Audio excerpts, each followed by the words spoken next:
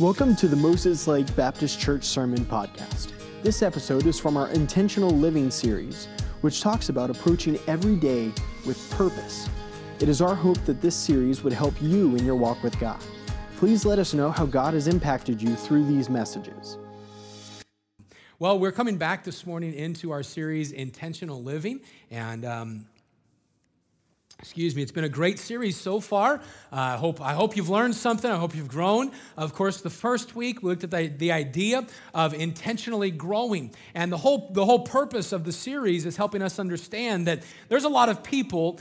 They know what Christianity kind of looks like. I was raised in church, or my grandpa read the Bible to me. We kind of know what Christianity might look like, but we don't know what it really looks like in day-to-day life. And there's a lot of people, they know principles of Christianity, but not how to apply them to your daily living. But here's the truth, that God desires that His Word would not only be something that we know, but that it would be something that we live out, that we intentionally live out a life as a Christian. And that's what the whole series is about, helping us be intentional about living day in and day out as God would have us to live. And so we look at the idea of intentionally growing. And the whole thought we had with that message was there's a lot of Christians, they say, I wish that I could pray like them. I wish I could be close to God like them. I wish I could have joy like them. And so many of us, we kind of focus on other Christians wanting their form of Christianity.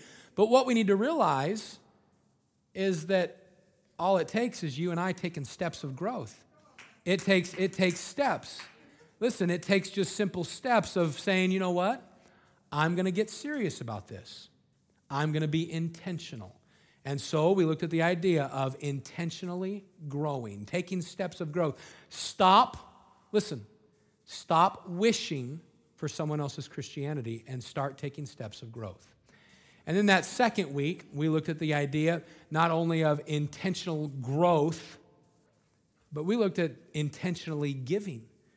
And understanding that God desires that we would give our life back to Him, that we would recognize that He is the owner and I am the steward. And so if I'm going to give anything to Him, my time, my talents, my treasure, if I'm going to give anything to Him, I have to be intentional about it. The third message we looked at was under the series Intentional Living, but the message title was Intentionally Dying. And we looked at Romans chapter number 6 to realize that so many Christians every day don't understand that God desires that you and I would be conquerors over sin. You don't have to be bound by the sin that you've been bound by. And if you know Jesus Christ as your Savior, the Bible says that you're a new creature in Christ. Old things are passed away. Behold, all things are made new. He says that you and I, we now live under grace. And I love how Paul wrote it in Romans chapter 6 and verse number 1, knowing grace. He said, what shall we say then? Shall we continue in sin that grace may abound? God forbid. How shall they that are dead to sin live any longer therein? And the simple fact is this, that God gives you and I victory. One of my most favorite passages in all the Word of God is Romans chapter 8, where it says, in all these things we are more than conquerors through Him that loved us. For I know, I am persuaded that neither death, nor life, nor angels, nor principalities, nor powers, nor things present, nor things to come. And it continues on saying that nothing shall be able to separate us from the love of God, which is in Christ Jesus our Lord. We are permanently His. And if I am permanently His, I need to understand I don't need to step back into my old life of sin. Last week, of course, I wasn't here, but my dad preached the simple truth about intentionally serving. A lot of Christians, they want to serve God, but they don't take steps in serving Him. Well, I want to use my life for God. Intentionally serving doesn't mean that I'm going to become a pastor or go into ministry. It just means that I'm going to use my life on purpose for Him. I'm going to use my life on purpose for the Lord. And we talked last week about this idea of intentionally serving the Lord, waking up every day and desiring to use my life for Him. This morning, we're going to go to Revelation chapter number 2, and we're going to learn a lesson from the Apostle John out of the book of Revelation. So I want you to stand with me if you would. Revelation chapter 2, you can use the Bible there in front of you, or you can look on the screen. have the verses up here. Revelation chapter 2, and we're going to read verse 1 down through verse number 5. And you read quietly in your heart while I read out loud. Revelation chapter 2 and verse 1 through verse number 5. Here's what the word of God says. Unto the angel of the church at Ephesus write, These things saith he that holdeth the 7 stars in his right hand, who walketh in the midst of the 7 golden candlesticks. I know thy works, and thy labor, and thy patience, and how thou canst not bear them which are evil. And thou hast tried them which say they are apostles and are not, and how hast found them liars, and hast borne and hast patience, and for my name's sake hast labored, and hast not fainted. Nevertheless, I have somewhat against thee, because thou hast left thy first love. Remember, therefore, from whence thou art fallen, and repent, and do the first works, or else I will come unto thee quickly, and will remove thy candlestick out of his place, except thou repent. The word of God given to John for one of the 7 churches of Revelation, the church at Ephesus. Now, while this is written to the church at Ephesus, I believe there's a great challenge to you and I as individuals. And so I want us to understand this morning that while we read, and this is written again to the church at Ephesus, that we need to know this is written to us as individuals. And it's a great place in Scripture where we're going to get what I'm calling a spiritual health checkup. A spiritual health checkup. So I want to start with a word of prayer and then get in the Word of God today. With our heads bowed and our eyes closed, when I ask you, just in the quietness of your own heart, would you ask God to speak to you? And you can pray something simple. God, please speak to me. God, please speak to me. And then make a commitment that you're listening to Him. God, if you speak to me today, I'm listening to you.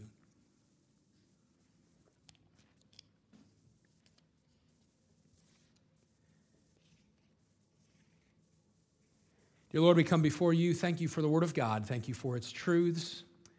Lord, I pray that right now you would capture our attention.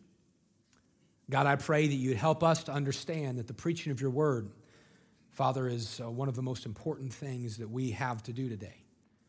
And so, Lord, I pray that you'd help us to tune in.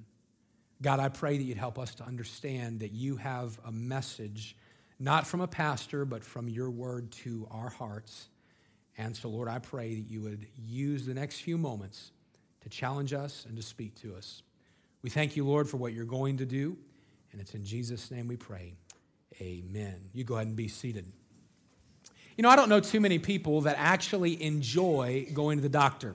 I don't know too many people that enjoy a health checkup. I know that I've never really enjoyed going to the doctors, but my disdain for doctors started when I was about 10 years old. And here's why. When I was 10, I had a sports hernia. I played basketball and had a sports hernia. And so I was going to have to go in for surgery for my sports hernia. And when I went in for surgery, the nurse that was supposed to give me the IV, I didn't know this then, I do now, but she was in training. You've already guessed it. So she said, well, let's go ahead and get this IV. And so she took my left arm, or my right arm, one of them, and she took her little needle, which I hate needles anyway, and she went, poke. Oops. Oops. I missed the vein. I'm going to have to do it again. Oh, all right. Long story short, she poked me 11 times. And then the head nurse came in and poked me 2 more times to actually find the vein.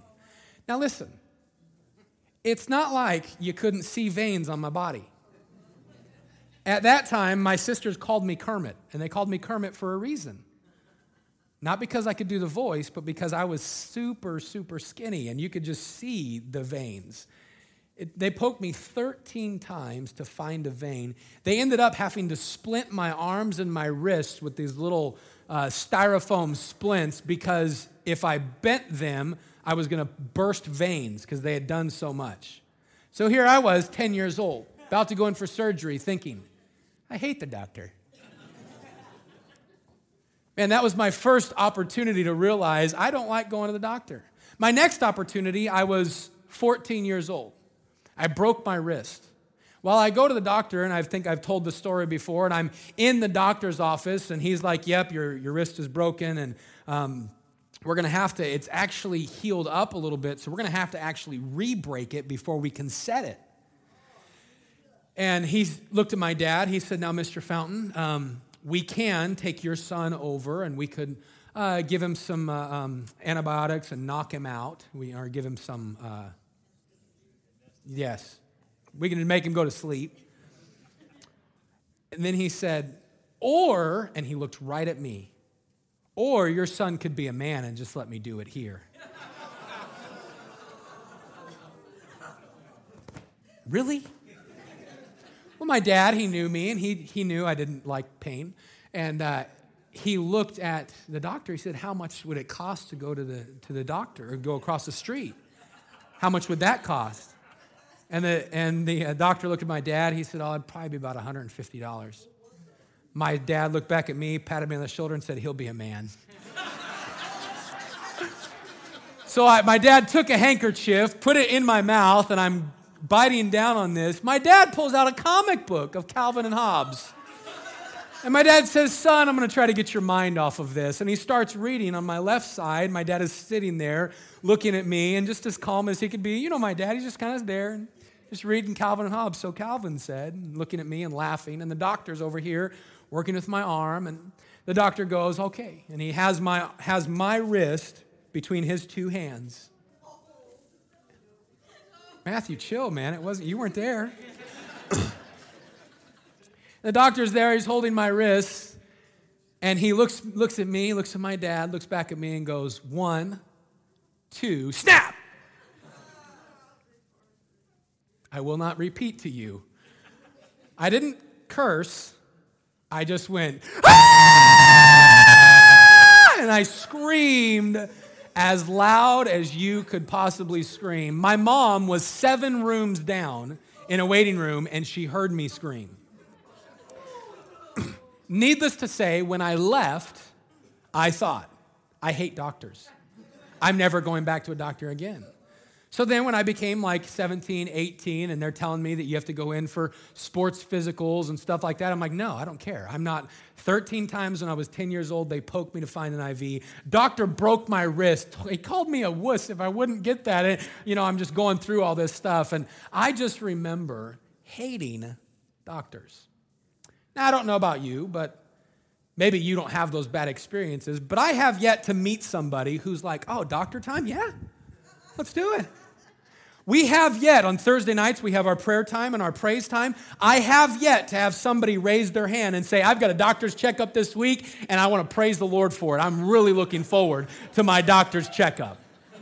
We haven't yet. We've had people say, hey, praise the Lord, the doctor might be able to help me, but not, hey, I'm just so thankful that I get to go to the doctor this week. I wish it was tomorrow. I'm so excited. I mean, it's Wednesday. I have to sleep before then. I want to go now. We don't hear that. And here's why. We might have a bad experience, but more often than not, it's because we don't want to hear what they have to say. I don't know about you, but watching my dad go through cancer, I hate when he has to go in for a doctor's appointment. Why? Because I don't want to hear what the doctor has to say. But sometimes it's better for our health if we do hear it. So this morning, here's what I want us to do. Regardless of liking the doctor or not, I want us to go to the doctor of God's word. And I want us not to get a physical health checkup. I want us to get a spiritual health checkup. I want us to allow God's word to diagnose our heart, your heart, my heart. And I want to allow God's word to tell us, yes, you're healthy. Or you know what? There's some spiritual things that you could work on. We're going to do it by going and checking in on the Lord, giving a spiritual health checkup to the church at Ephesus. Church at Ephesus was an amazing, amazing church.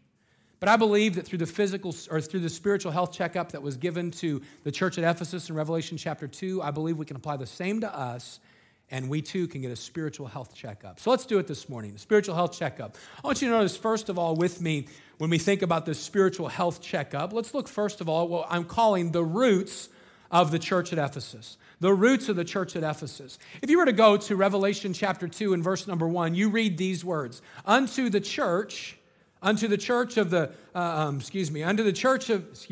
let's read this right. Revelation 2:1. Unto the angel of the church at Ephesus write, these things saith he that holdeth the 7 stars in his right hand, who walketh in the midst of the 7 golden candlesticks. Now, in order for us to understand this, we need to know who is the church at Ephesus.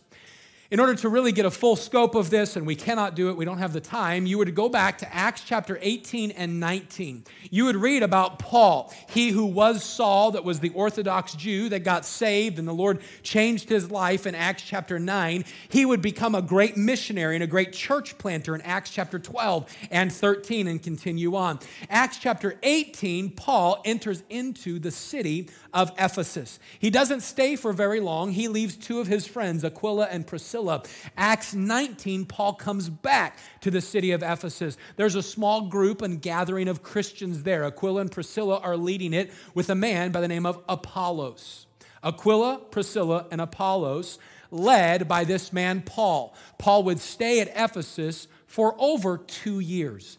He would stay at Ephesus for over 2 years preaching Jesus. And the Bible tells us in Acts 19 that many people believed. As a matter of fact, I think there's a good summary in Acts 19, verse 10 and 11 of the ministry that Paul had in Ephesus. It says this, and this continued, Paul going in and preaching, by the space of 2 years, so that all they which dwelt in Asia heard the word of the Lord Jesus, both Jews and Greeks, and God wrought special miracles by the hands of Paul. I don't know about you, but I would call that an effective ministry. Here's Paul there preaching, and here's what happens. Everybody is hearing about God. That's what it says. Everybody in Asia, everybody in the area was hearing about God. Man, Paul was making a great impact. So God used Paul. God used Aquila and Priscilla. God would use the man Apollos. You would go and do some research, and you'll find that God would also use a young preacher boy by the name of Timothy in the church at Ephesus. You'll find in the book of 1st, 2nd, and 3rd John that God would use John in the church at Ephesus. And so what I want us to understand is when John writes to them in Revelation chapter number 2, the church at Ephesus, we need to know the roots, the starting. Okay, it started with Paul, but God would also use all of these people in their lives. Paul, Aquila, Priscilla, Apollos, Timothy, John, they were all instrumental in the church at Ephesus moving forward for God. Now, I don't know what you think about that, but if you know the Word of God or have paid attention to Scripture at all, you would understand that all of these names right here are some pretty strong Christians. Paul, probably the greatest missionary outside of Jesus that we know of. Timothy, one of the boldest young men, preacher boys. John, boy, he walked with Jesus and God used him in this church's life. Aquila and Priscilla, Jews that were saved that would go and help start churches in Rome. Apollos, one that God would use to really establish and build the work at Corinth. Man, these are some great believers. So when I look at the church at Ephesus, I have to understand they have some good roots. Man, they've had some good people invest in them. Man, they've had some very strong, and if I could say it, some dynamite Christians that have poured their life into the church at Ephesus. The roots of Ephesus are strong roots. They had a good start. They had great training. You know, it's good to have good roots. I think about my Christianity, and I have strong roots in my Christianity. What do I mean by that? I've got some good, if I can say it, patriarchs of the faith that have laid the way before me. Now, that's my testimony. That might not be your testimony, but I look and I have a great-grandfather who helped establish dozens of churches. And I have my dad who's been in ministry, and my grandpa was in ministry, and I have uncles that pastor. My brother-in-law, I have ministry as kind of in our family, and I've got good roots personally. But I think about our church. I think our church has good roots. Well, what do you mean, Pastor Dennis? I think our church has good roots in the fact that our church is Bible-based. Man, we don't, people that come in and want to preach, or not want to preach, but people I ask to preach, hey, would you preach? They're not going to get up and say, hey, this is my opinion. They're going to get up and say, hey, this is what the Word of God says. That's some good roots. That's good. It is good to have good roots. All right, spiritual health checkup. First thought, the foundation of the church, the roots of the church. I would say it's pretty healthy. Man, it's a good church. Healthy church. Why? Good roots. They've got a good foundation. Notice, secondly, if you will, not only the roots of the church at Ephesus, but notice the reputation of the church at Ephesus. I want you to find out what's known about this church.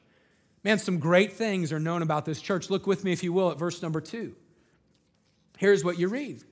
This is the Lord through John writing to the church, and he says this, I know thy works and thy labor and thy patience, and how thou canst not bear them which are evil, and hast tried them. Thou hast tried them which say they are apostles and are not, and hast found them liars, and hast borne and hast patience, and for my name's sake hast labored and hast not fainted.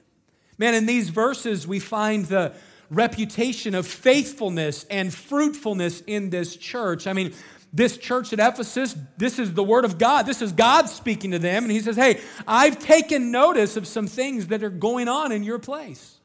Well, what did he say he's taken notice of? Well, Christ took notice of their works. You see where it says, I know thy works, thy labor, and thy patience.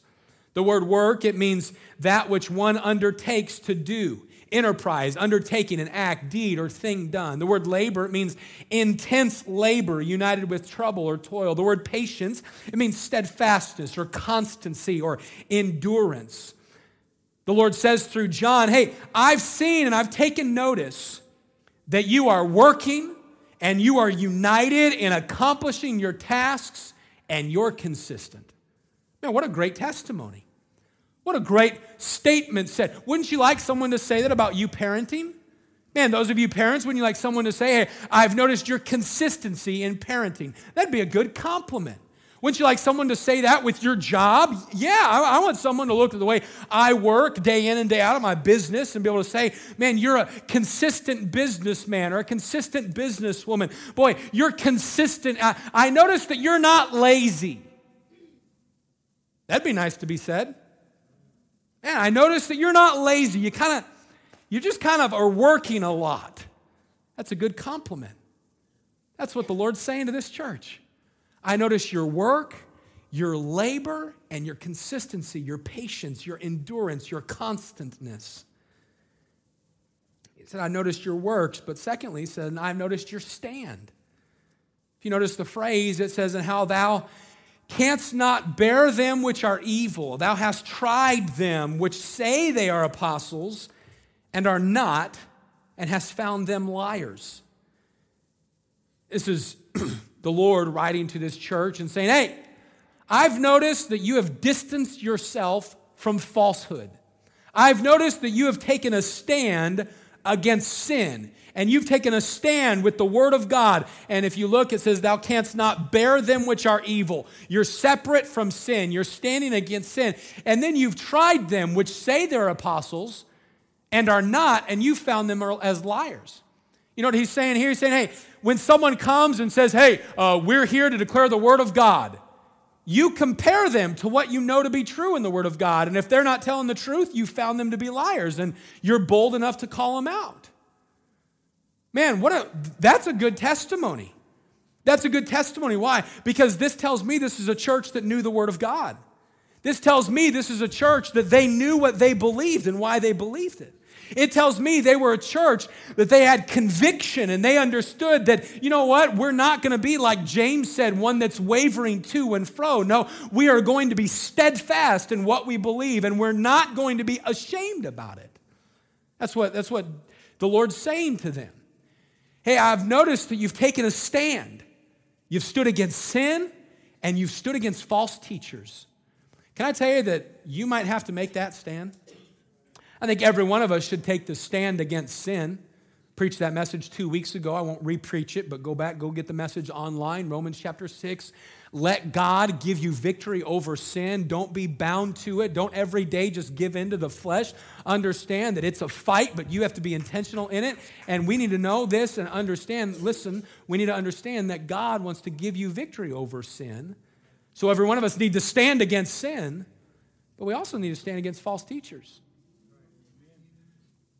Listen, you might have somebody at work come up and say, hey, here's what I think about eternity. Here's what I think about my religious leader. Listen, you should be able to go to the Word of God and say, that's not what God thinks. Someone might say, I go to a church and I believe that you have to get baptized in order to go to heaven. You should be able to take the Word of God and say, that's not what God says. And take a stand against some false teachers. Well, I believe that I have to go to confessional and I have to go through a priest in order to go to heaven. That's not what the Bible says. That's not what the Word of God says. What is that? That's not being rude. That's just taking a stand. And you can do it with some grace, can't you? Man, we can take a stand with some grace. We might need some Christians that are like these believers at Ephesus. What a strong church. Remember, John, they're standing against sin. They're standing against false teachers. They're calling sin what it is, and I love what the Lord said to him. He says, thou hast tried them that say they're apostles and are not, and hast found them liars. There's no beating around that, is there? That's not in the Bible. You're lying. That's bold, but that's what they were doing. Man, what a good reputation. The Lord says, I see your work. Hey, you guys are laboring. You're consistent. I've seen your stand. Hey, I've seen your courage. The phrase, and hast borne, it means to take up the cause. So I look at this church at Ephesus, and Jesus writes to them and says, hey, you've taken up the cause of Christ. You've borne the cause of Christ. You've put on the cause of Christ. You're not backing down. You are bold with the cause of Christ. Hey, listen, church at Ephesus, there are some great things going on there. Man, you're courageous. You have stood up for the name of Jesus. You have borne His cause. I know your works. I know your stand. I know your courage. I know your consistency. He's already talked about this a little bit, but then he highlights it again. Hey, you have patience. The word patience in Scripture is not like we would use. We would use the word patient to mean to just kind of sit and be patiently waiting for Pastor to be done so I can go eat lunch. But that's not the word patient. The word patient, it means to endure or to continue doing what I know to do continually. It means I just keep going. To endure, to have a steadfastness, to have constancy. He says to this church, hey, I know your work, your labor, and your consistency. I know your stand. I know your courage. Oh, by the way, did I tell you I know your consistency?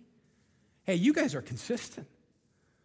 You've heard me say it many times here at our church that I think one of the number one characteristics a Christian should strive for in their life is consistency. Work to be consistent.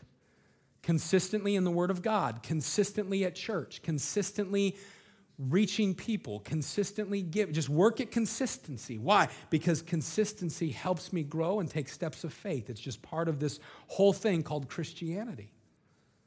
Now, what a great reputation. Wouldn't you like to be known for consistency? Well, yeah. Here's this church. They're known for consistency. Now, I'll just ask you, would you agree that this church, so far, they've got good roots. They've got a great reputation. I would look at this church and say spiritually, they're doing pretty well. Think about it. Health-wise, they're doing pretty well. What else did the Lord recognize about this church? Well, He said, I noticed your stand, and I noticed your courage. I've noticed your consistency. He said, but I've also noticed your desire. Your desire is in the phrase, and for my name's sake hast labored and hast not fainted.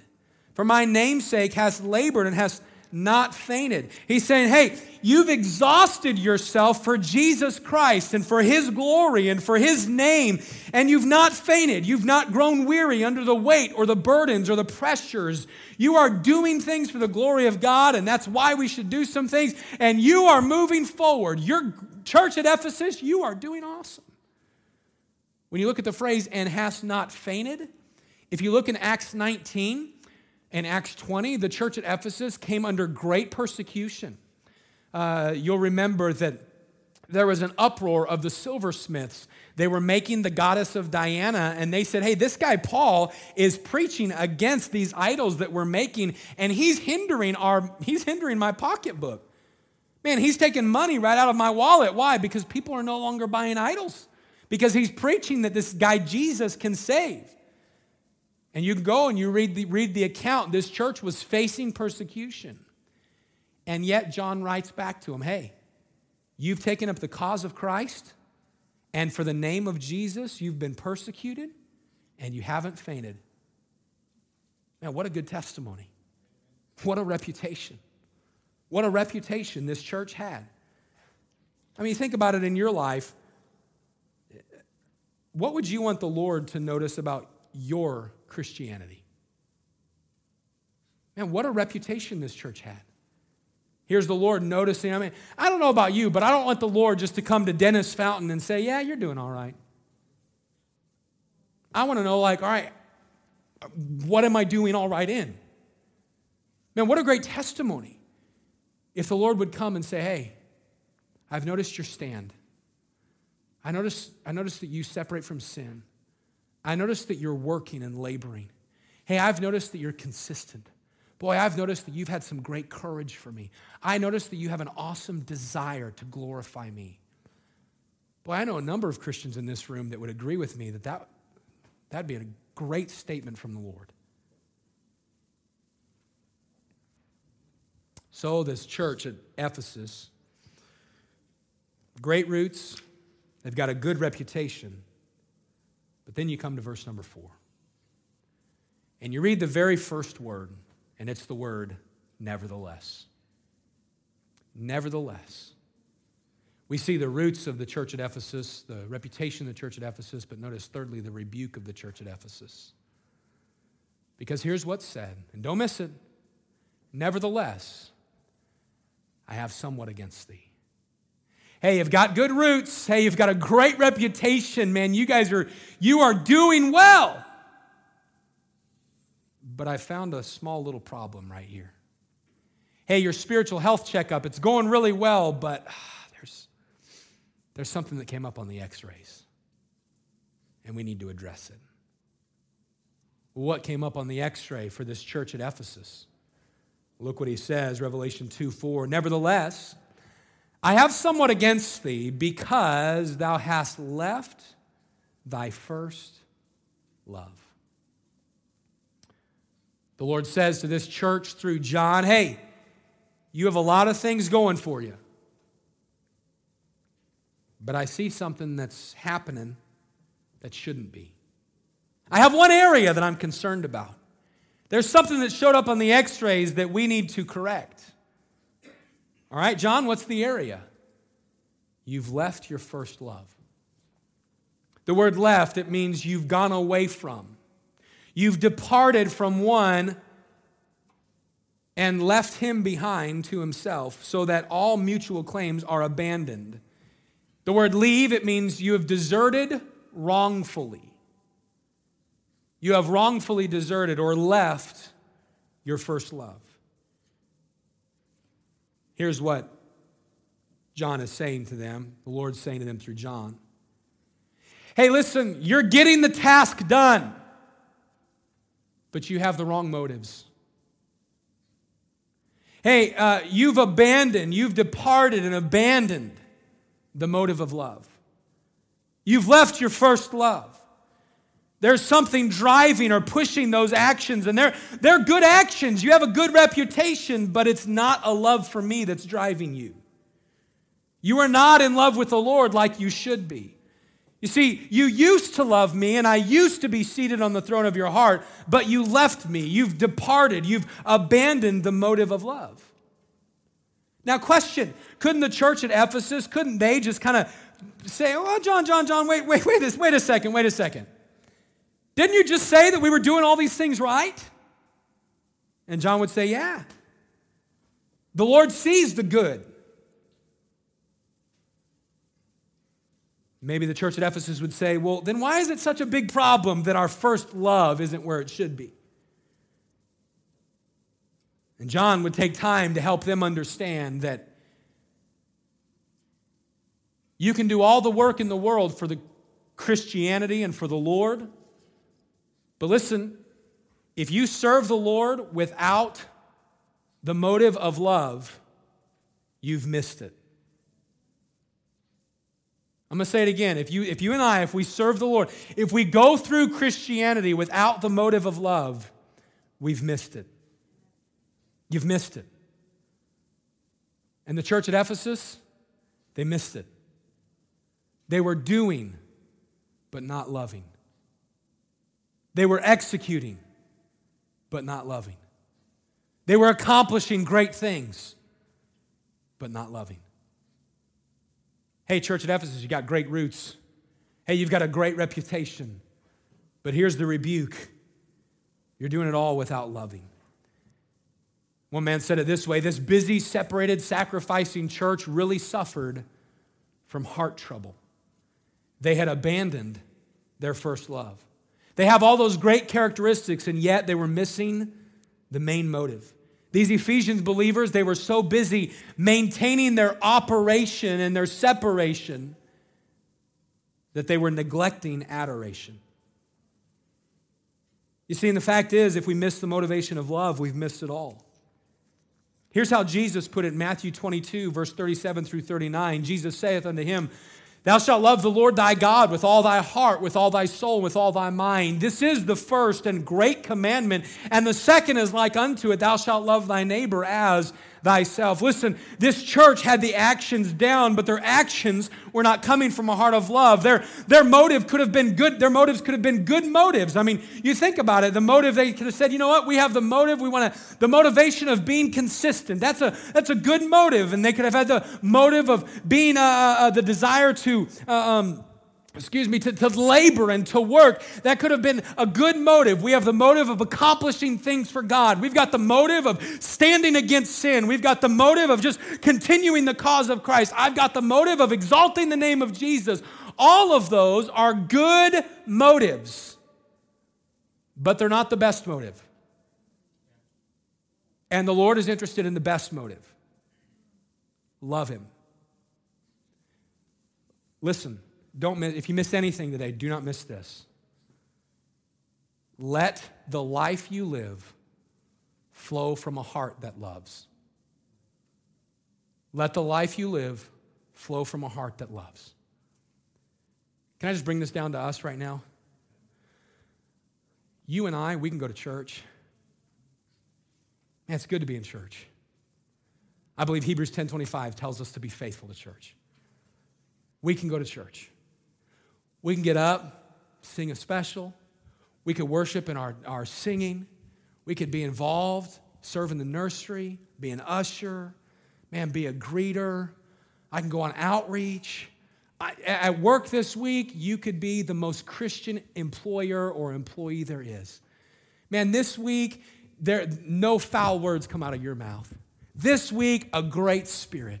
This week, people looking at you and you are accomplishing the Christian life. I'm doing it. I'm living it.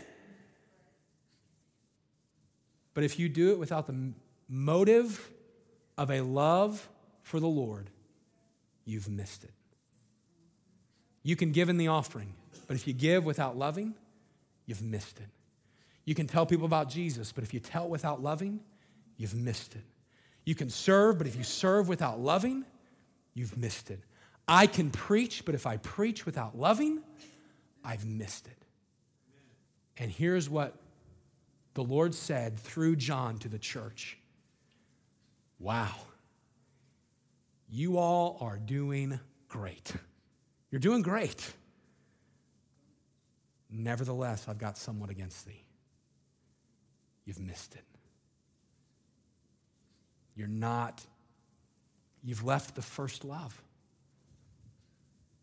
The rebuke. I don't like going to the doctor. Why? I don't like what I'm going to hear. Couldn't we have stopped at like verse number 3, Pastor? Man, great church, accomplishing great things. And they could have said the same thing. You see, you and I, we can have good motives, but not the best motive. And the Lord desires for us to serve Him always out of a heart of love. So here's this church. Strong roots, a good reputation, but then we come to this rebuke. But it doesn't stop there. Notice verse number 5 where we find the remedy for the church at Ephesus. All right, we've got the doctor's report. Doctor's reported in, the x-ray's in. There's some heart issues. All right, doc, what's the medication? All right, doc, what needs to happen? What's the remedy? All right, Lord, what's the remedy? And here's where the Lord would say, verse number 5. Notice it. Says this, remember therefore from whence thou art fallen, and repent and do the first works, or else I will come unto thee quickly and remove thy candlestick out of its place, except thou repent. The remedy is threefold very quickly. Number 1, remember. The word remember, it means call to mind the place that you've left.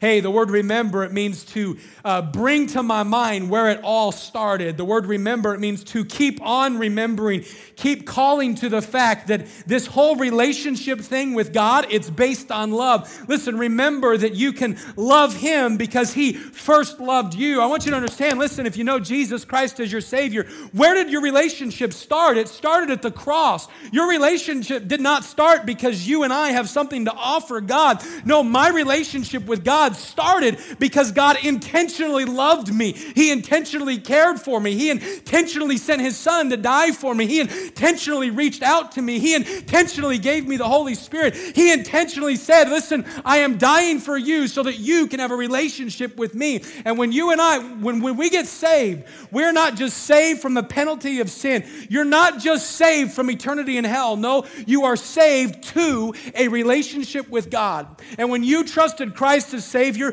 Romans 8, you and I, we become the literal child of God. And the Romans 8:15, I received the spirit of adoption whereby I cry, Abba, Father, or my dear Father. And what we need to understand this morning is one of the best things that will help you and I have the motive of love is remember from whence thou art fallen.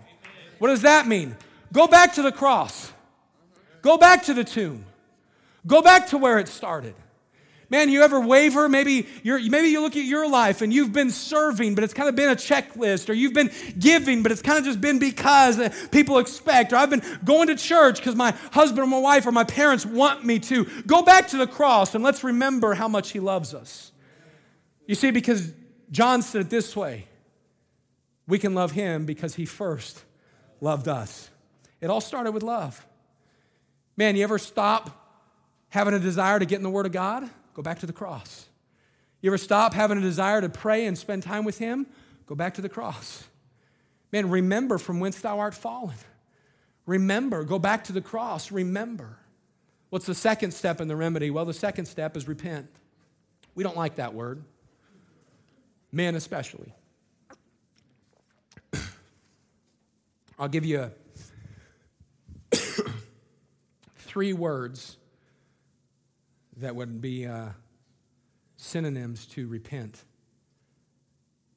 I was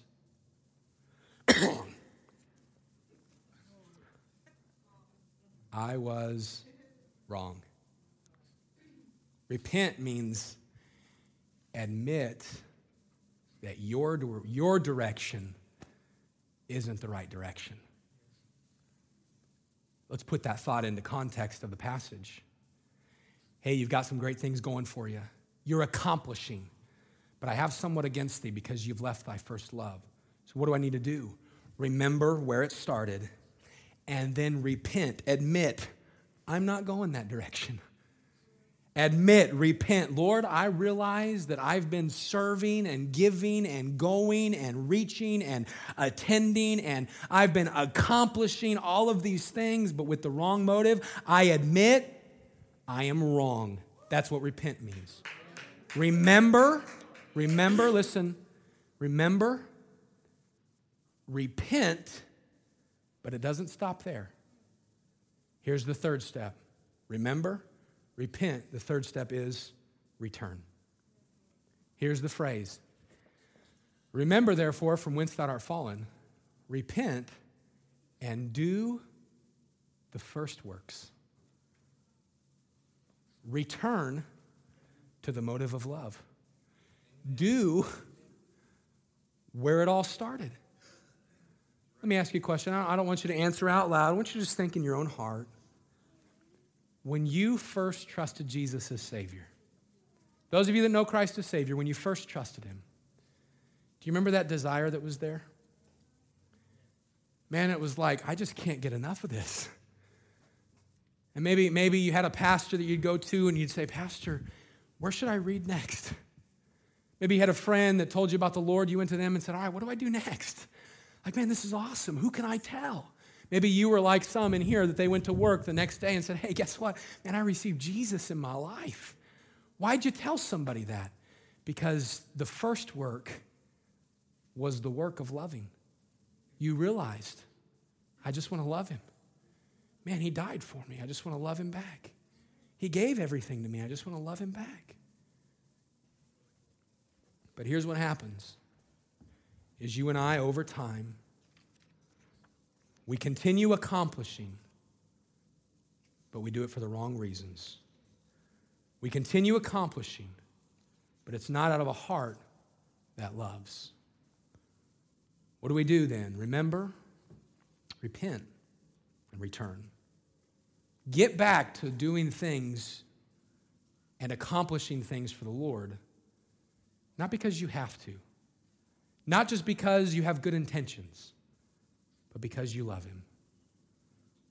Because if we don't, here's what's said. Look at verse number 5. Or else I will come unto thee quickly, and will remove thy candlestick out of his place, except thou repent. Can I just tell you, some people, they would like to take that and they would like to say, see, if you don't serve the Lord with love, then He's removing salvation from you. That's not true. That would contradict all of Scripture. But here's what we need to understand. When I am serving, and it's not out of a heart of love, God will remove His power from my life. His presence will be there, but He will not be using me to the full potential that He wants to, because I'm doing it with the wrong motive. I love this statement. A man said it this way. The church that loses its love will soon be losing its light as well. And here's the thought. When a church or a believer, listen up here, don't worry about that. When a church or a believer loses the right motivation of love, they will eventually lose their effectiveness for the Lord. Believer, let me tell you this. I believe that this passage can be one of the most convicting passages. And here's why. It is easy to accomplish with the wrong motive. It is easy to get things done without that motive of love. And so I want to ask you today to let the Lord take His word and do a spiritual health checkup. And I want to ask you, not what would pastor say, how would the Lord say you're doing? You're here on a Sunday morning. Is it because you love Him? You read your Bible this week. Is it because you love Him? Don't answer out loud. I want you to think about your heart. And don't answer the answer that you think. What would the Lord answer? Because I know when I examine my own heart, there are times that I'm guilty of having good motives, but not the best motive. What do I do then? Remember, repent, and return. But before I close today, let me close with this thought. Maybe you're here and you don't have the motive of love for the Lord in your life because the Lord isn't in your life. I want to ask you this today. Do you know for sure that you have a relationship with God?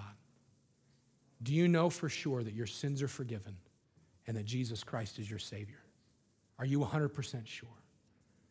If you're here and you don't know that, I want to encourage you today, before we close, to allow us to take the Bible. We'll show you from God's word how you can know you're going to heaven. Believer, if you're here and you know Christ as your Savior, I just want to ask you this question. How's your heart? How's your heart?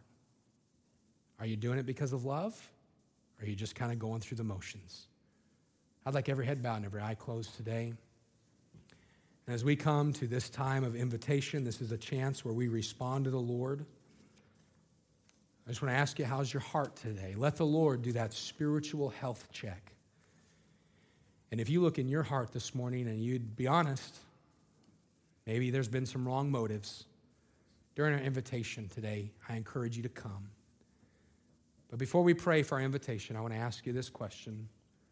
Are you 100% sure if you died today, you're going to heaven? Do you know it? If you're here and you'd be honest, Pastor Dennis, I know for sure that I'm going to heaven. I've received Christ as my Savior. Would you slip your hand right up and right back down? Pastor Dennis, I know that. Just right up, right back down.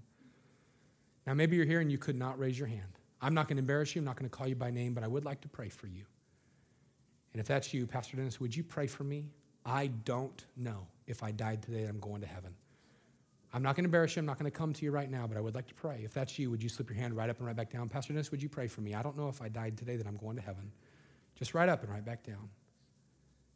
Now, believer, if God's spoken to you today and there's some issues in your heart, some wrong motives, and today during our invitation, I want to encourage you to come. Lord, I pray that you bless the invitation. Help us to respond to you as you've spoken to us. In Jesus' name I pray. Thank you so much for listening to this message. If you would like further information about our church, please visit moseslakebaptistchurch.com.